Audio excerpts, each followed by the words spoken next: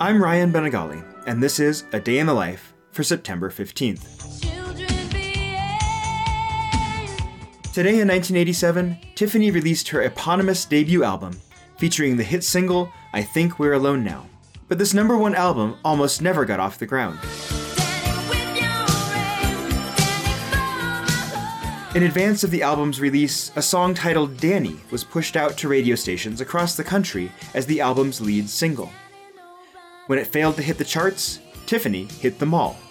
Well, really she hit many, many malls. Dubbed the Beautiful You, celebrating the Good Life shopping mall tour, Tiffany spent the summer of 1987 playing to teenage shoppers in the very place where they were learning to become good little consumers. And the Tiffany song they most eagerly consumed was I Think We're Alone Now. Thinking intergenerationally, it makes sense that I Think We're Alone Now would become a hit single. The original version by Tommy James and the Shondells was released 20 years earlier in 1967.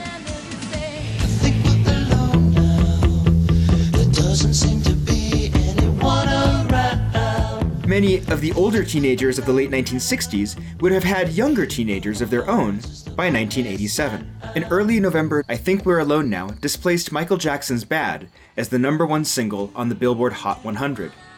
And 2 weeks later, another song by Tommy James and the Shondells displaced Tiffany, Billy Idol's cover of Mony Mony.